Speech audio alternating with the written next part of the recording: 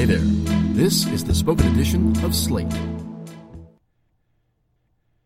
Amazon Go is dazzling, but how many jobs will it kill? By Henry Grabar. Amazon Go, the Seattle supermarket built to get rid of lines inside the store, opened for business on Monday with a big line outside. @TypesFast tweeted January 22nd, "I'm in Seattle and there is currently a line to shop at the grocery store whose entire premise is that you won't have to wait in line." The place is by all accounts a marvel, an 1,800 square foot convenience store that sells sandwiches, snacks, beer, and more.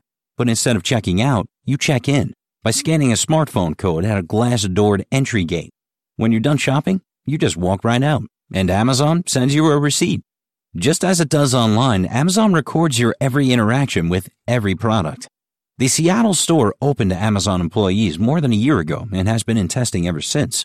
When I stopped by in November, I was not allowed beyond the gates, and an Amazon guard wouldn't let me take a photo. Some of the issues that reportedly delayed opening include children moving objects around, people with similar body types confusing the cameras, and crowds. Dilip Kumar, Vice President of Technology for Amazon Go and Amazon Books, told the Wall Street Journal that employees didn't just test the technology, they trained it. Now, it seems the market is ready to go to market. And with its debut comes dual waves of excitement and concern. Excitement that the ennui of the checkout line may be obsolete, and concern that Amazon is about to eliminate the nation's 3.5 million cashiers. Gianna Perini, the Amazon executive who heads up the Go project, told reporters the store's effect on employment would likely amount to a reorganization, with some jobs cashiering shifting to others, stocking, customer assistance. "We've just put associates on different kinds of tasks where we think it adds to the customer experience," she told reporters. That is one possibility. A company automates, makes more sales, and redistributes workers to less taxing jobs. At Panera, one of a number of U.S. restaurant and fast food chains to invest in ordering kiosks, CEO Blaine Hurst told The Atlantic that labor has been redeployed back into the cafe to provide a differentiated guest experience. Of course, that's what managers always say. When United debuted kiosks for baggage tagging at O'Hare in 2014, the airline said it was about efficiency. But if efficiency doesn't mean reducing headcount, which it often does, it means doing more business without hiring more workers. Kiosks reportedly cut check-in costs for airlines by a factor of 25. It's also likely that new supermarket purchase technology could eliminate low-wage, low-skill jobs and create high-wage, high-skill jobs. That's how economists usually view technological innovation in relation to labor. This transition is good for the economy in the long run as workers get better jobs. In the case of Amazon's technology, a store might need fewer cashiers, but more optical engineers and software developers.